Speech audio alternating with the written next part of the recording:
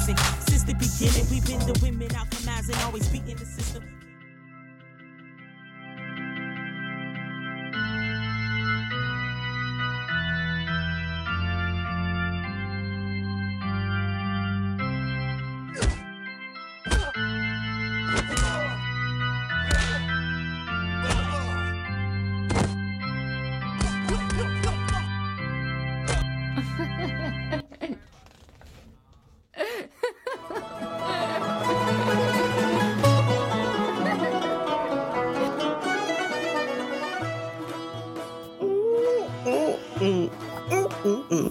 You ain't never seen a bride like this before.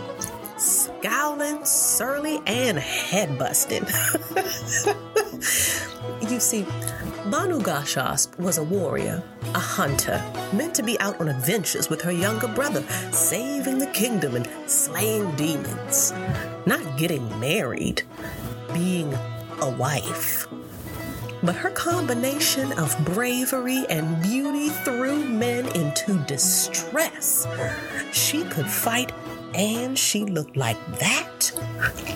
Banu Gashasp, ancient Iranian hero, is one of the few women to have an entire Persian epic dedicated to her exploits. These are just a few moments in the life of this badass gal.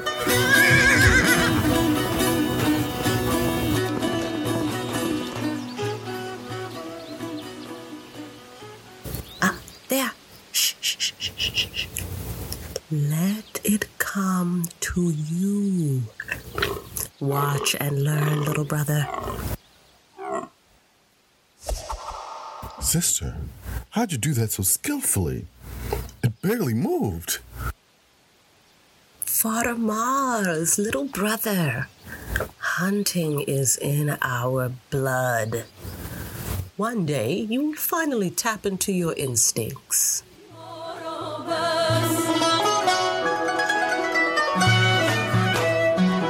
And one day, he did.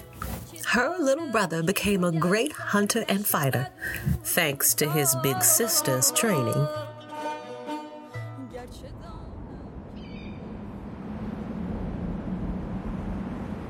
Their father explicitly forbade them to journey outside their territory, but they're teenage heroes, so they went ahead anyways.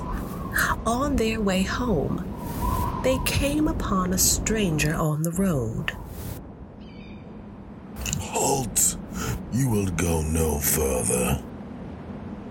Who will tell us where we can and cannot go? Some old man in the middle of the road? Move aside, beggar. I'll teach you a lesson about insulting your elders, young man. You are no match for me, old man. I will teach you humility now. How do you like this lesson?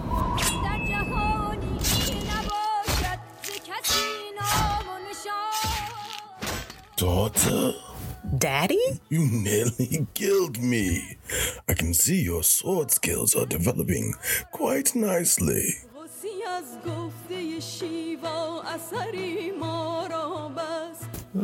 Child, she nearly killed her father in a sword fight. I heard having teenage daughters was hard, but goodness gracious. Get this girl on the battlefield quickly. And that's exactly what her father did. How she loved it. It's so beautiful out here. I love the smell of battle in the morning. One day, after killing her opponent, Banu removed her helmet. You know, it gets stuffy in all that armor.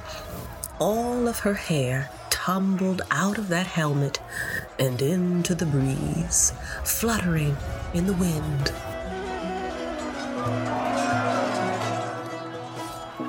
A random soldier from the opposing side saw the glorious sight of Banu taking her helmet off. He devised a plan. I'll go to her, tell her she's my woman, and take her home with me to be my wife. Child, let's see where this goes. Hey, you woman. You are very beautiful. Come with me and be my wife. Who tells me what I must do? I do. I am your husband now, woman. He made a fatal mistake. He reached for her arm, intending to grab her and pull her along.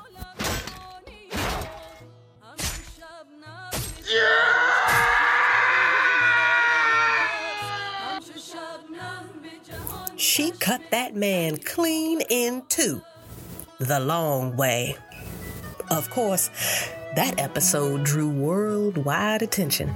And next thing she knew, 3 princes from India were riding into town to compete for her hand in marriage. The final score, 1 prince dead, 1 prince lethally wounded, and the last prince, he ran as far as he could from that wild Banu Gashasp. But to her father, there was only one issue with Banu consistently beating, maiming, and sometimes killing her suitors. Well, who was she going to marry? Her father was concerned, but he devised a little game to choose his daughter's husband. At a hero's banquet, over 400 of the kingdom's best fighters gathered to celebrate a recent victory. Somehow, the topic of conversation turned to Banu. Have you seen Rustam's daughter on the battlefield? Her sword strikes with such precision. I saw her take down a man 3 times her size one time. Her bravery knows no limits. And her hair, have you seen her take her helmet off? All that hair flowing in the breeze? Those sturdy hips. And then the warriors began to drunkenly sing in praise of Banu's beauty and bravery. Her father, Rustam, had heard enough. He put all the fighters on a carpet and then pulled the rug out from under them. Only one man remained balanced and standing. He passed the test. He would be Banu Gashasp's husband. The wedding was announced.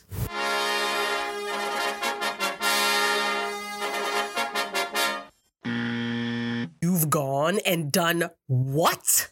I, who have fought by your side, who has bested you. You have left me no choice but to marry this... Who even is this man? It's time you marry. To be a wife and mother is the highest honor for a woman.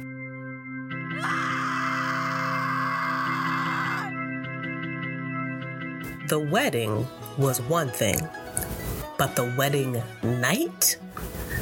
Now that was another. Come, my bride. It is time for me to have my husbandly way with you. Do you think you will rule me now? Why, yes, silly woman. I am your ruler. I am your husband. And he grabbed for her arm to force her? Wrong move. Stay in that corner and shut up. Your incessant crying disturbs my sleep. You will stay that way until you come to your senses, husband. And that was how her husband spent his wedding night. Bound, gagged, and held hostage until dawn. But he learned a very important lesson about being married to Banu. A lesson about marriage itself, perhaps. My wife, it is an honor to be your husband. Your presence allows me to behold greatness and victory. You, great fighter, please untie me and let me restore my honor in your eyes.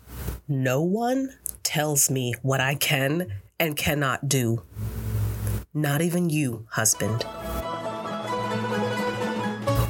If I tell you once, I tell you twice. Talk to her nice. Leave all that aggressive stuff on the battlefield. Approach with humility, because arrogance gets you nothing except cleaved into two the long way. Banu and her husband had a son, a strong child who grew to become a strong hero, thanks to his mother's training.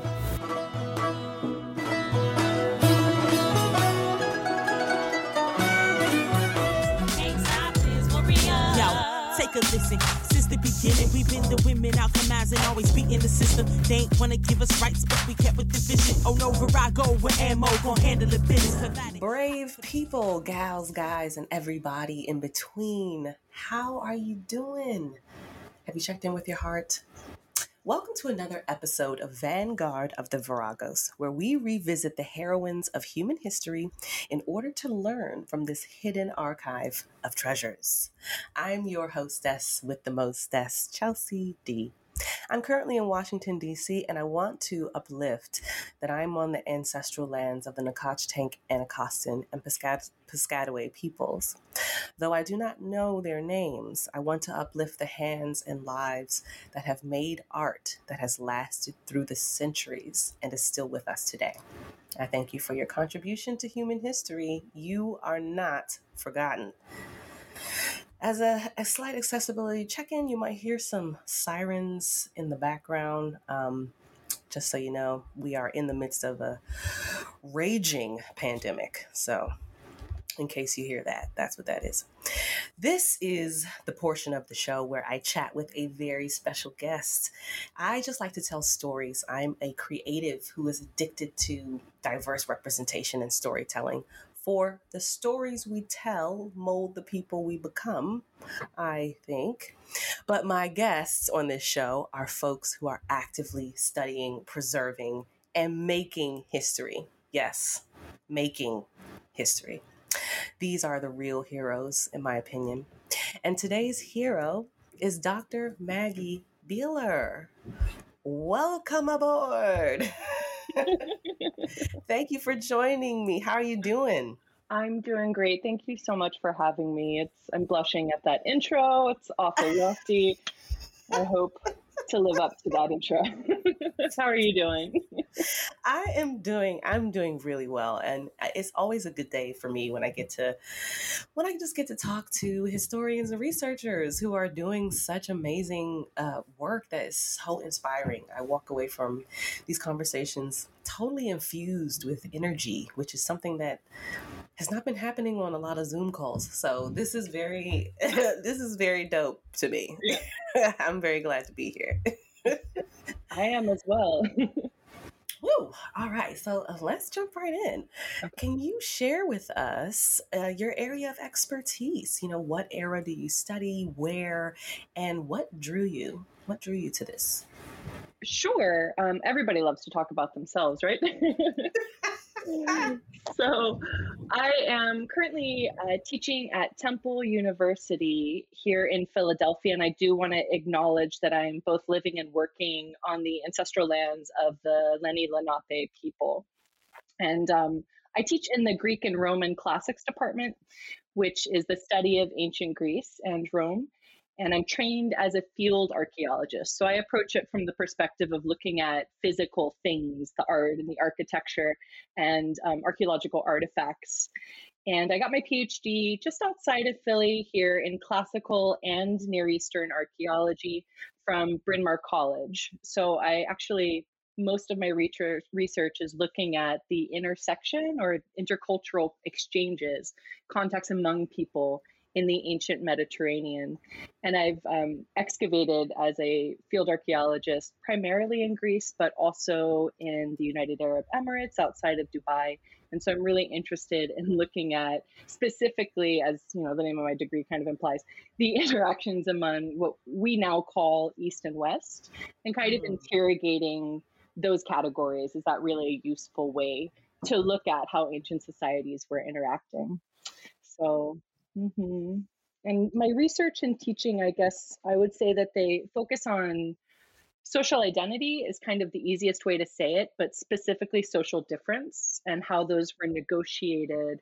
And obviously, because I'm an archaeologist, in the past and with physical things, how art and things like that were used so that we can kind of interact with each other beyond just exchanges. So not looking at trading necessarily as just an economic practice, but also a community building practice and something that is implicated in identity formation and structuring relations among people. So that stuff really excites me. I really like things. I'm a material girl, I suppose.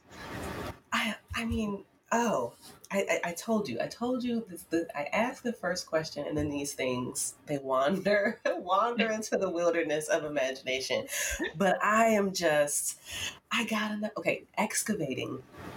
Excavating is a word that I use, as a theater maker. I'm always like, oh, I'm excavating the stories of X, Y, and Z.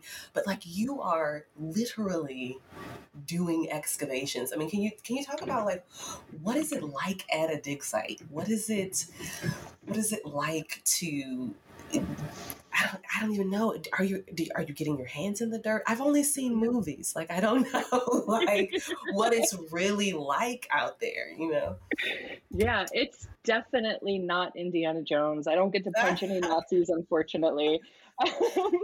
And it's not what attracted me to archaeology. I will say that at the outset. I actually hadn't been on an excavation when I got into the PhD program because I was working a lot and I didn't have time to take off, a month and a half to go dig in the field.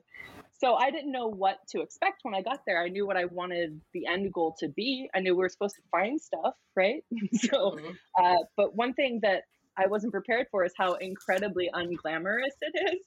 It is really, really hard, physical, strenuous work in really challenging physical conditions. I mean, you dig, first of all, it's really hot. Let me just start with that. Because you dig during the summers when professors and field school students have time. And in the Mediterranean, at least in Greece and in Italy, that is the hottest time of year. So you're digging, it's, 90 degrees. So you want to wake up really early. You start excavating at 6 or 7 if you can.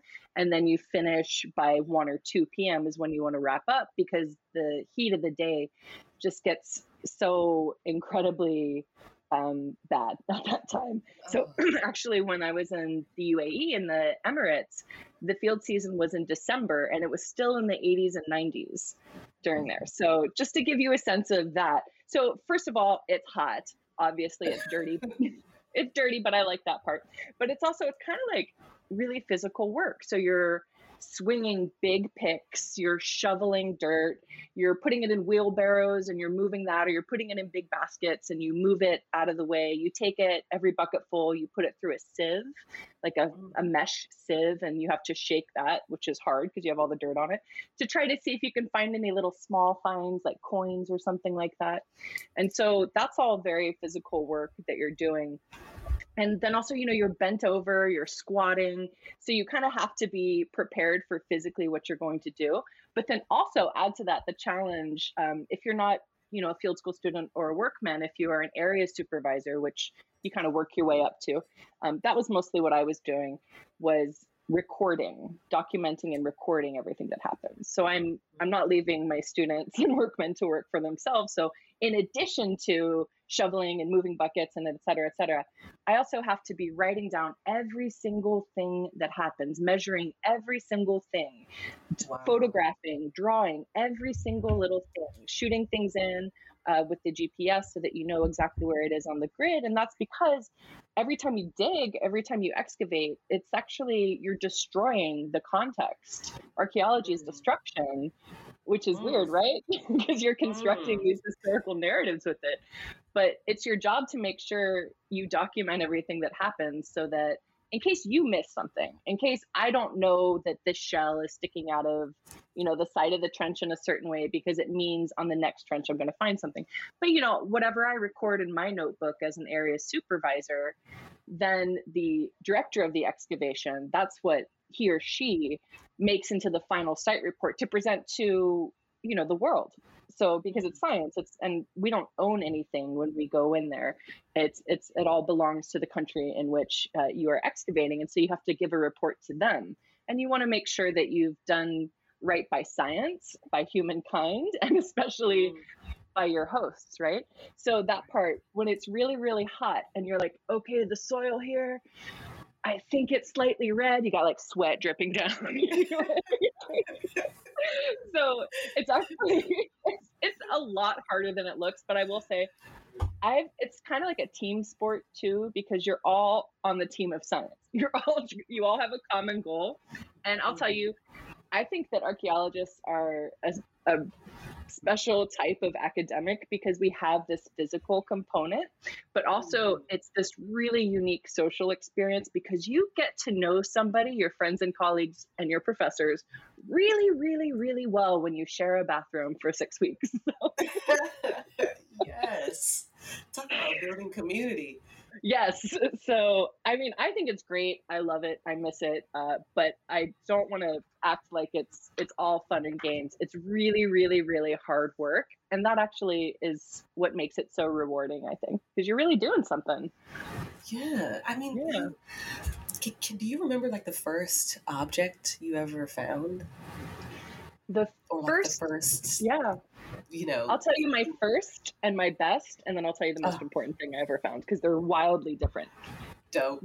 The first thing I ever found actually wound up being from the time period that I wrote my dissertation on. So I specialize in the early Bronze Age, which was 5,000 years ago. Wow. And it was before writing, before literacy, before even, monumental architecture and stuff. It was all very small scale. And my dissertation advisor, Jim Wright, who I left New York to come to Bryn Mawr to work with him because he has, I adore him. He has such a unique outlook on everything. And he also had an excavation at the time that had a really important early Bronze Age level. Now, I didn't know I was going to become obsessed with the early Bronze Age, but this is one of my favorite memories because the first thing I ever picked up that was ancient, that I was allowed to touch, like on the ground, like they let me touch it, was turned out to be, I said, Jim, what is this? And he said, oh, it's 5:30 or something in the morning. We're up there waiting for the workmen to come.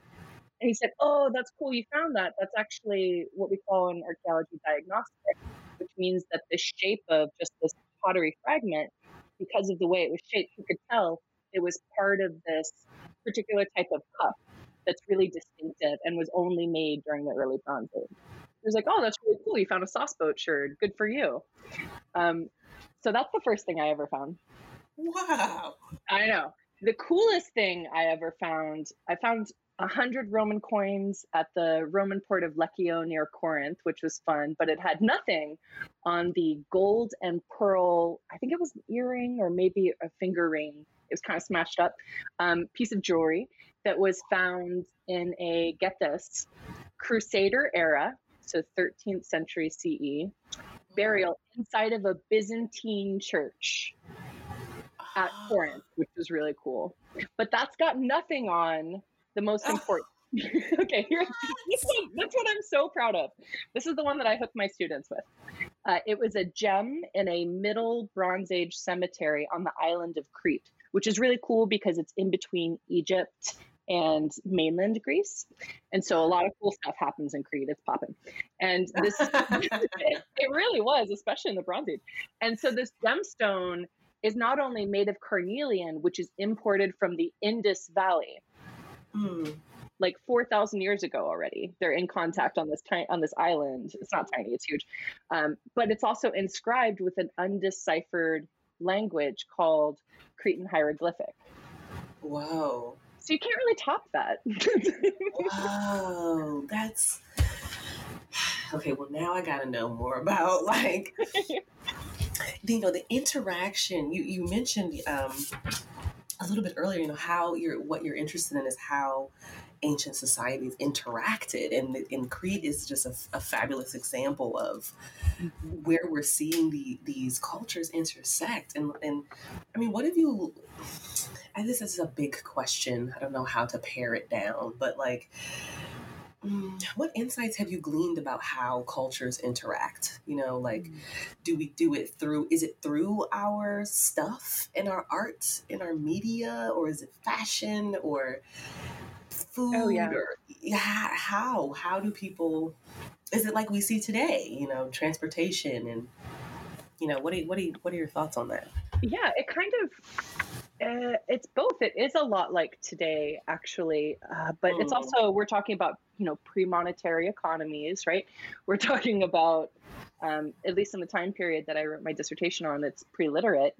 And even when you are into the later Bronze Age, when we actually can decipher the scripts, they don't, they're not stories, they're not narratives or epic poetry. It's like Maggie sent 3 sheep from her village to the palace, but not to the palace, they say to the goddess, right? Because you're not sending it to the king who's exploiting you, you're sending it for safekeeping for the goddess, right?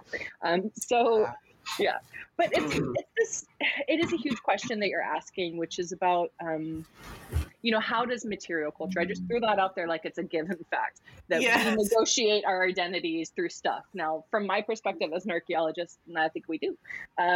But let me defend that. I'll give you an example. So it's not just skin deep. It's not just I carry this designer handbag so you know what class I belong to. That's kind of a modern example of it.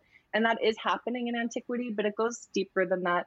So we literally negotiate our relationships with people. Consider, for instance, the gift. You give a gift to somebody to build and maintain your friendship and your goodwill, or even with somebody in your family. And even if it's not a big or expensive gift, it's the meaning of it, and you personalize it when you wrap it. So this is one example of how objects kind of mediate our relationships. But the way that archaeologically I've been approaching it in the context of intercultural contact is, I'll use the example in my dissertation. What my dissertation does, all scholars are like, in my dissertation. Let me see if I can make this quick and impactful.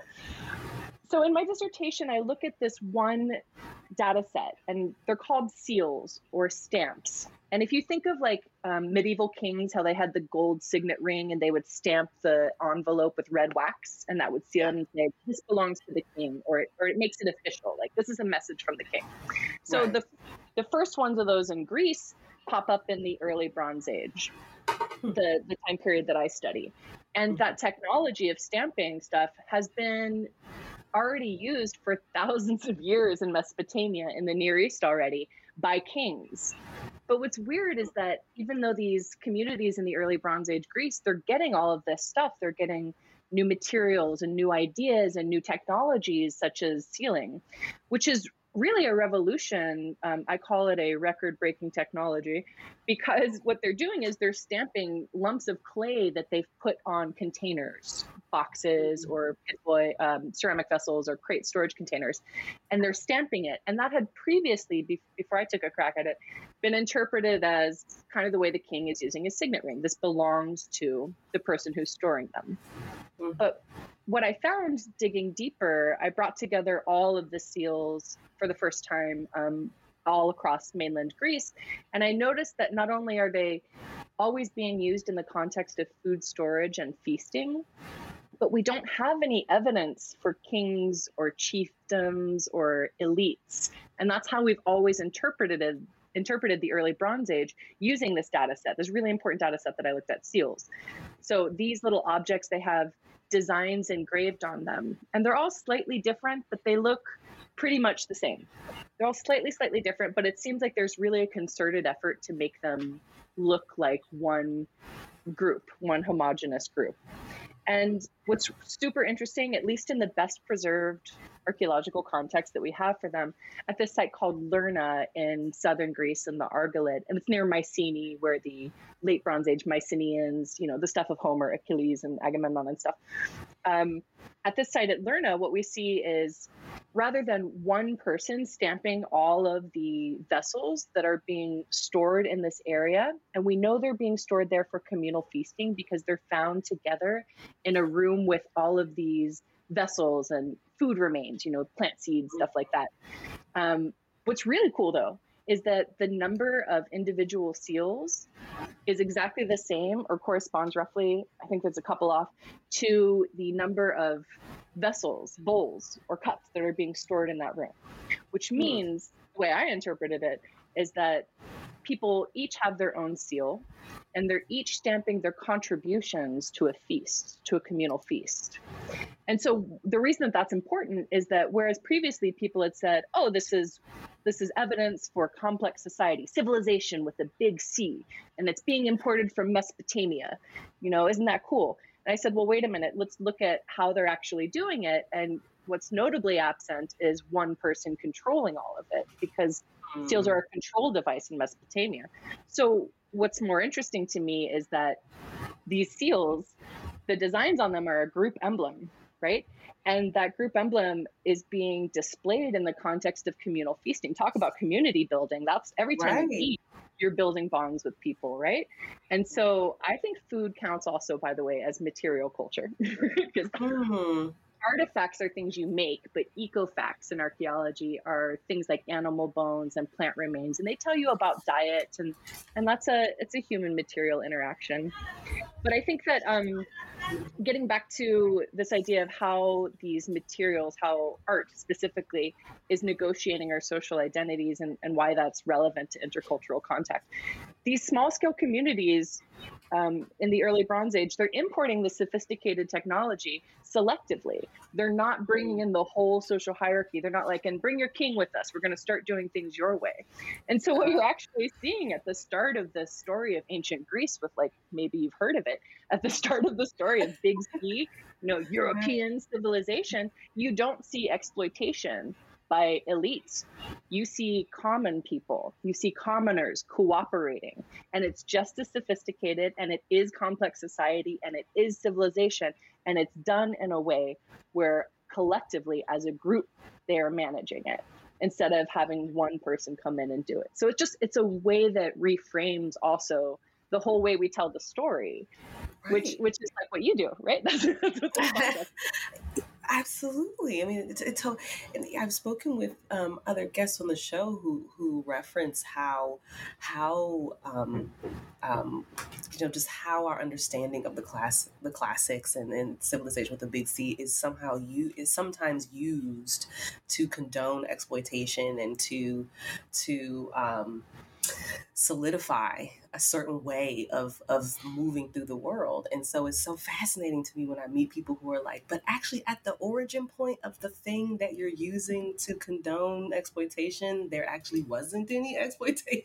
It's something that, like, again, I go back to this idea of receipts. We've got the receipts of these legacies and these histories. Well, that's why I laugh when you say receipts, because these are literally receipts, these stamped pieces of clay. These are literally receipts. I didn't even it makes me laugh. But also getting back to that, this idea of people who are abusing the classics. Mm-hmm. I won't say misusing, because actually the classics has a long history, and this is something I've lectured on and written on, and this is the way that I teach. At Temple, I teach a class every semester called Race in the Ancient Mediterranean. And the way that I teach it is by talking about these white nationalist terrorists, such as the ones that we just saw at the Capitol, who, one of them was wearing an ancient Greek helmet. Like, why? And so that's the question I ask my students is, why are white supremacists so invested in ancient Greece and Rome, and what are we not doing to stop it as classicists and archaeologists? Our discipline is being implicated in these unscientific, illogical, and hateful ideologies. And so what can we do to kind of combat that and to make not just classics, but also archaeology and honestly academia, the ivory tower. How do we make it just a little bit less ivory, you know? Mm-hmm. Mm-hmm. I mean, and that actually leads to another question I have, which is like, what's a common myth or preconception about your area of study that you'd like to dispel, you know, about archaeology or about... That's so easy. If you talk to any person who's been in my classroom at all, it wasn't aliens. And it's actually kind of racist to think that aliens are the only ones who could have built the pyramids when we're talking about Africa. Come on, guys. Fascinating. Yeah, just because white people didn't do it doesn't mean it's not civilization with a big C. And it definitely doesn't mean that it was aliens. It was not aliens. I'm not saying there aren't aliens. I'm just saying that they didn't build the pyramids. That's all. That's my main thing.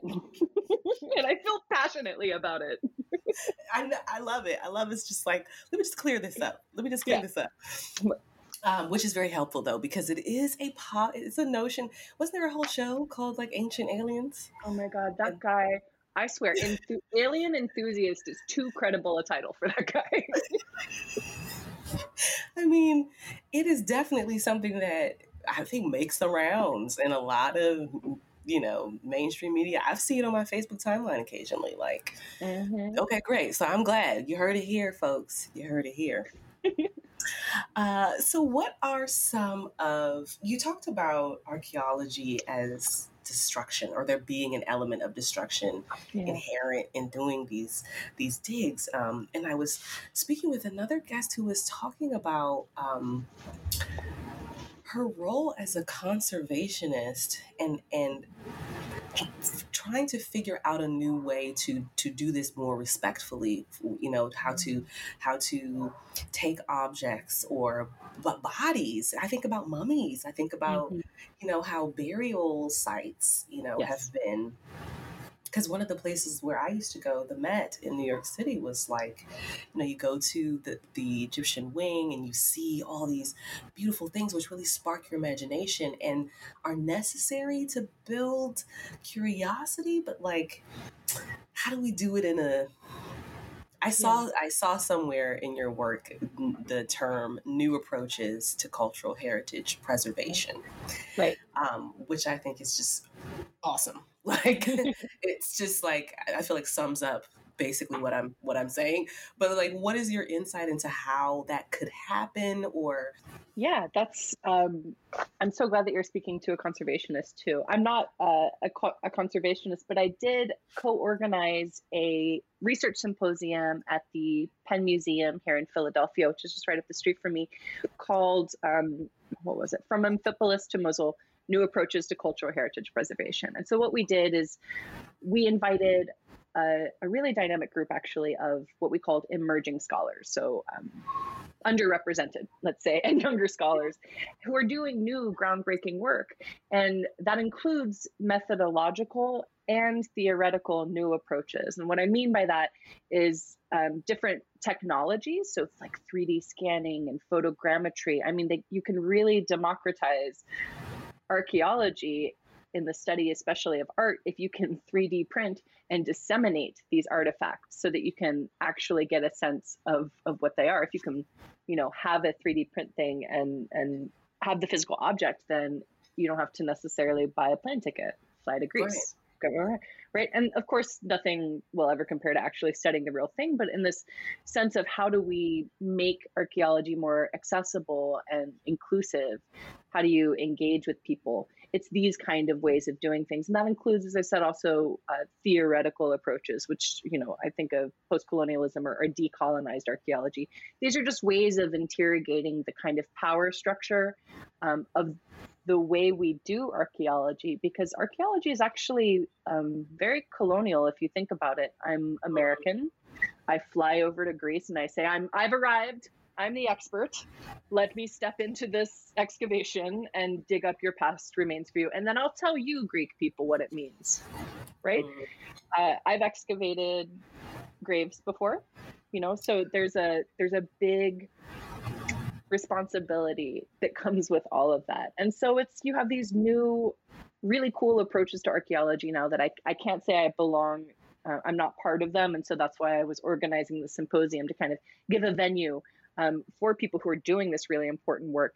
There are people, I mean, 3D scanning is not even, digital humanities is really taking off. And I think it's really important. And especially now that we're all, it's the plague and we're all in our houses and we're doing everything with Zoom. I think it's even more important now than ever. And you have things like I think in January, the Athenian Acropolis Museum, you can now tour its galleries virtually. And so you don't have to buy a plane ticket. Yes, ma'am. And you don't have to buy a plane ticket now to go see that stuff, or you don't have to you don't have to pay tuition for a class for someone to teach it to you. Right. So I think that there are all of these cool ways with cultural heritage preservation. And I should probably define what that means really quickly. Yeah. Right? Oops, my bad. Cultural heritage it's such a broad term, but it's basically heritage is your roots. And so when you're talking about cultural heritage, you have some people who are of the mind that all human history belongs to all of us. And these are the people who are fine with the Parthenon marbles remaining in the British Museum, even though Greece has constructed an entire Acropolis Museum right next to where these architectural reliefs, they were not portable. They were hacked right off the building, right? When the Ottoman Empire was occupying Greece, so the Greeks didn't even have a say in the dissemination of their cultural heritage. And so preservation of things that belong to certain cultures is, putting them in a museum certainly preserves them, but also you're displaying it then only to the people who can afford to go, to England, right? And that's not everyone. The Met is my happy place, trust me. But can the Met tell the story of ancient Egyptians without putting somebody's ancestors' bodies on display? Do we need to see the mummies really? Right. So these are the big questions, and I legit have no answers about cultural heritage. But that's actually why I will say, wait, I need to circle back. One of the things that attracted me to archaeology is that I realized, because our data set is necessarily incomplete, that not everything is preserved through time. Things degrade and break down. So because we can't say the answer is B. So we're judged more really on the quality of our questions. And I think that's such a fascinating place to hang out. It's very like humanities, right? But so it's these big questions that archaeology gets to ask of the past.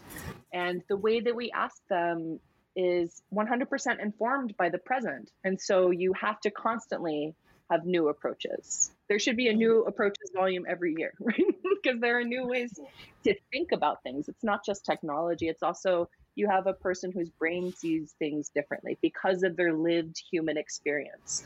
And so centering people is something archaeology does. It's not actually about the things that we're preserving. We're preserving cultural heritage. We're preserving the story of human history.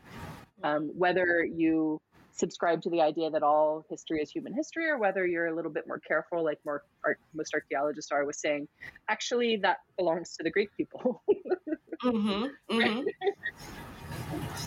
Right. I mean,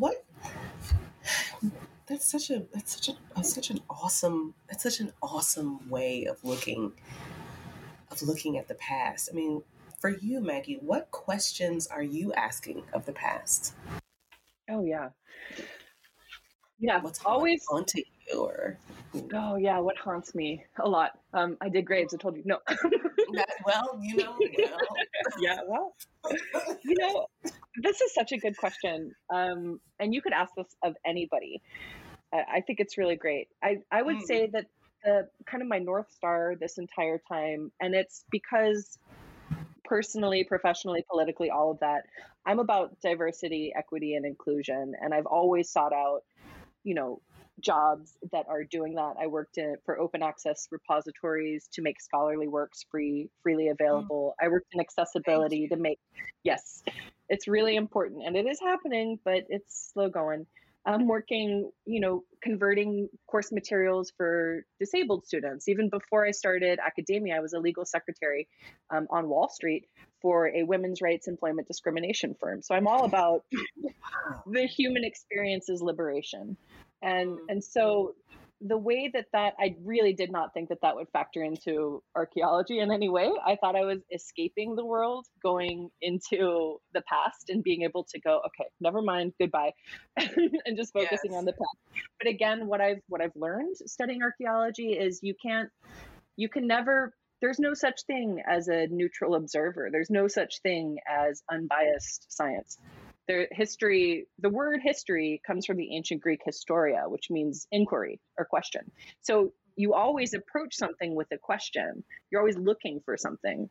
And even when you're digging, you excavate very carefully and you record everything you find because you don't know what's going to be relevant. But at the same time, you're there going, what time period is this? What were these people eating? What were they doing? And so the way that inclusion and diversity had influenced my research, I already explained my dissertation thesis, where I used collective action theory to kind of conceptualize civilization with a big C and social complexity beyond hierarchy. We can have non-hierarchical complexity in civilizations. We can have more egalitarian kinds of human social groups. And so I think that has to do a lot with my own background. Classical archaeology, especially, it's money. It's the oldest field, right, in the ivory tower, and it's a very much moneyed field. And I honestly, when I applied, I worked so hard to get into the PhD program, but I honestly didn't think it was going to happen. It was kind of this like pipe dream, because who gets to do this? Who gets to do what I do, right? Right. So, but I had some dissonance really with my colleagues in this field because they're from a different socioeconomic background than I am. And so I the previous administration, the way that things were, the questions I started wanting to ask of the material were relevant then and today. I was kind of like, why are we like this? Mm-hmm. Why can't we tell? Yeah.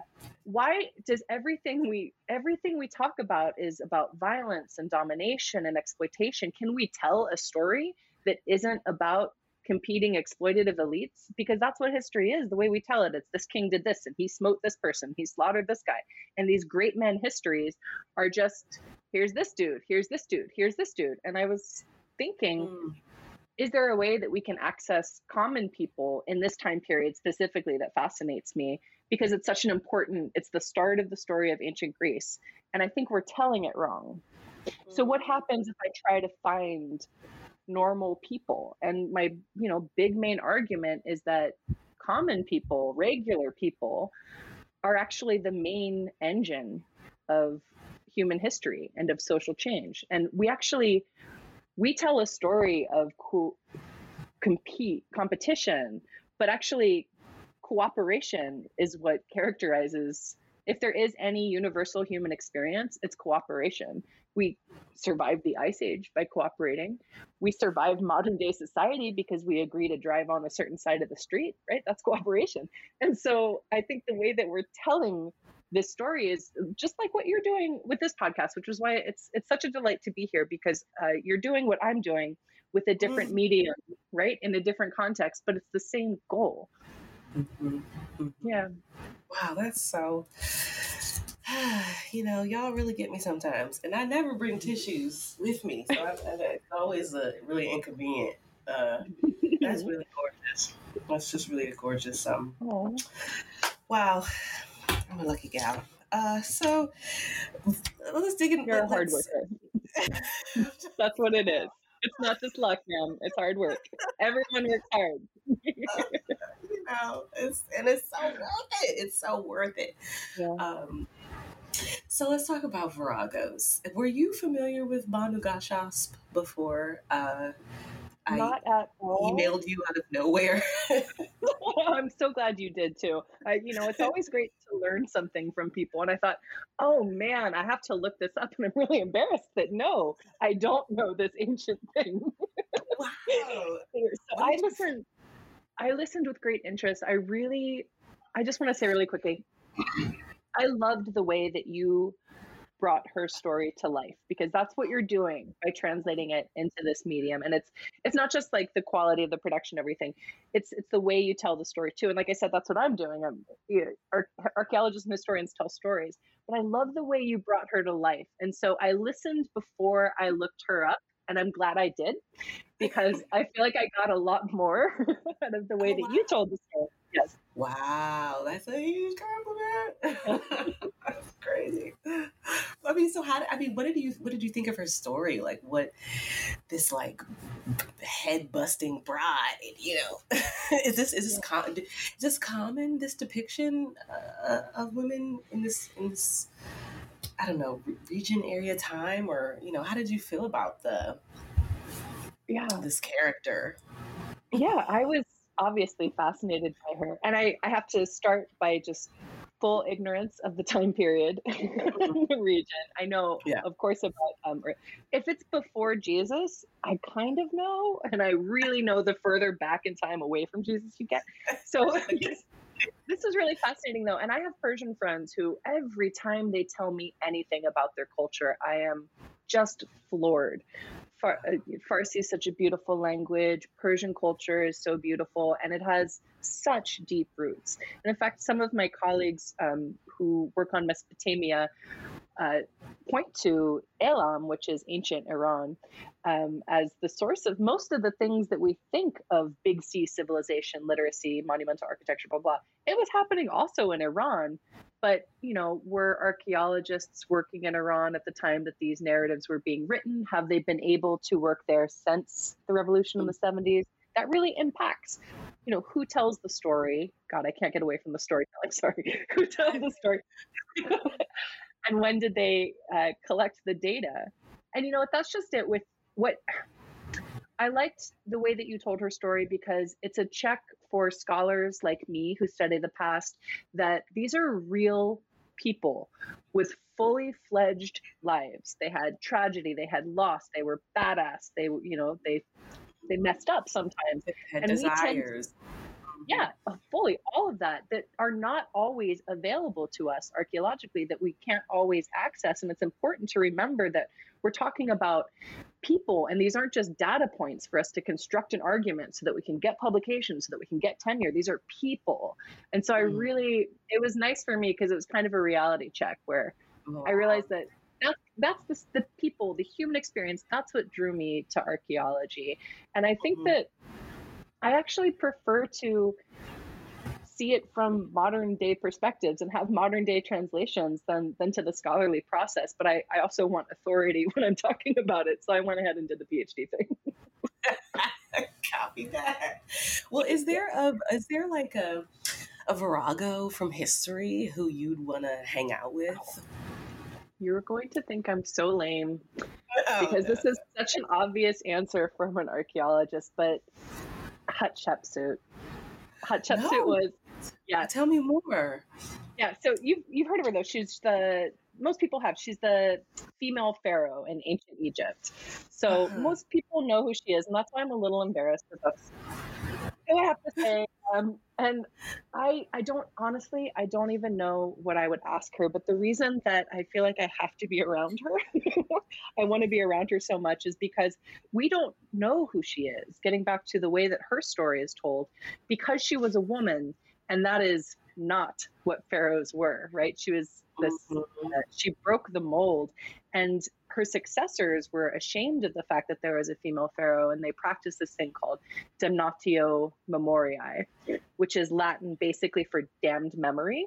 And, they they hacked up her reliefs and erased her name or wrote over it, which is something they did in Egypt a lot, but it was targeted harassment when it comes to Hatshepsut. But so even what is preserved to us, though, we don't really know her because it's these idealized royal representations of Pharaoh. And in some of them, she even has a beard, right? Because masculinity, being a man, being a strong man, that was the template for power. And what I think is so cool about her is, we know her name like thousands of years later, and that is so incredibly rare, which is why I love this podcast. But it's not, you're highlighting, for instance, the fact that I didn't know today's character. You're highlighting the fact that there are more of these stories than we think, actually. Mm-hmm. So I love her because she broke the mold. And I think that I wouldn't understand her, right? I wouldn't be able to speak her language, but I just want to see how she moves, how somebody who knows she is favored by the gods and the center of all communication. But I'm also the person who's like obsessed with the TikToks that are just Kamala Harris getting off a plane and into a limo. You know, like I'm obsessed with them because she's this new female embodiment of power. Yes. I don't sense it suit, right? Like, I think that actually I take it back. I want to hang out with Kamala and Dr. Joe. I can't even lie. Well, you got the spectrum. You've got the continuum. They're all on the continuum. And I need to look into Hatshepsut because I did not know. I did not know that much about her. Oh yeah. I need to look in. Again, it's just a groundswell, just so much right beneath us. Women in power are out here, man. Come on. We've got the receipts. Yeah, got them. Well, this has been truly just a treat from start to finish. And I just want to thank you so much, Maggie, for agreeing to come on the show. Thank you so much. Oh, thank you. It's beyond a treat. It's I'm really honored and it's delightful. I'm not used to just being asked to talk about myself. So that's really great. I hope that I did justice to the topic because I really think this is such a worthy and cool project. And it is something that I will be sharing with all of my friends and my nieces and my nephews. And so I applaud you. Thank you. Community building. Thank you. All about it. And thank you to everyone for listening to another episode of Vanguard of the Viragos. This conversation and more resources will be on the audio podcast and website, so check us out. It's a whole world. Subscribe wherever you listen to your podcast. And always remember, we are all on the vanguard of a changing time. Be the difference. Lead with love. Forever undefeated, we the secret of creation. Women are the next generation manifested. Underground railroad, exit in the matrix. Follow me and I can introduce you to your greatness. Crown on, sword drawn, face front. I'm a warrior. Eyes open, I'm focused. Can't stop this warrior. Crown on, sword drawn, face front. I'm a warrior. Eyes open, I'm focused. Can't stop this warrior.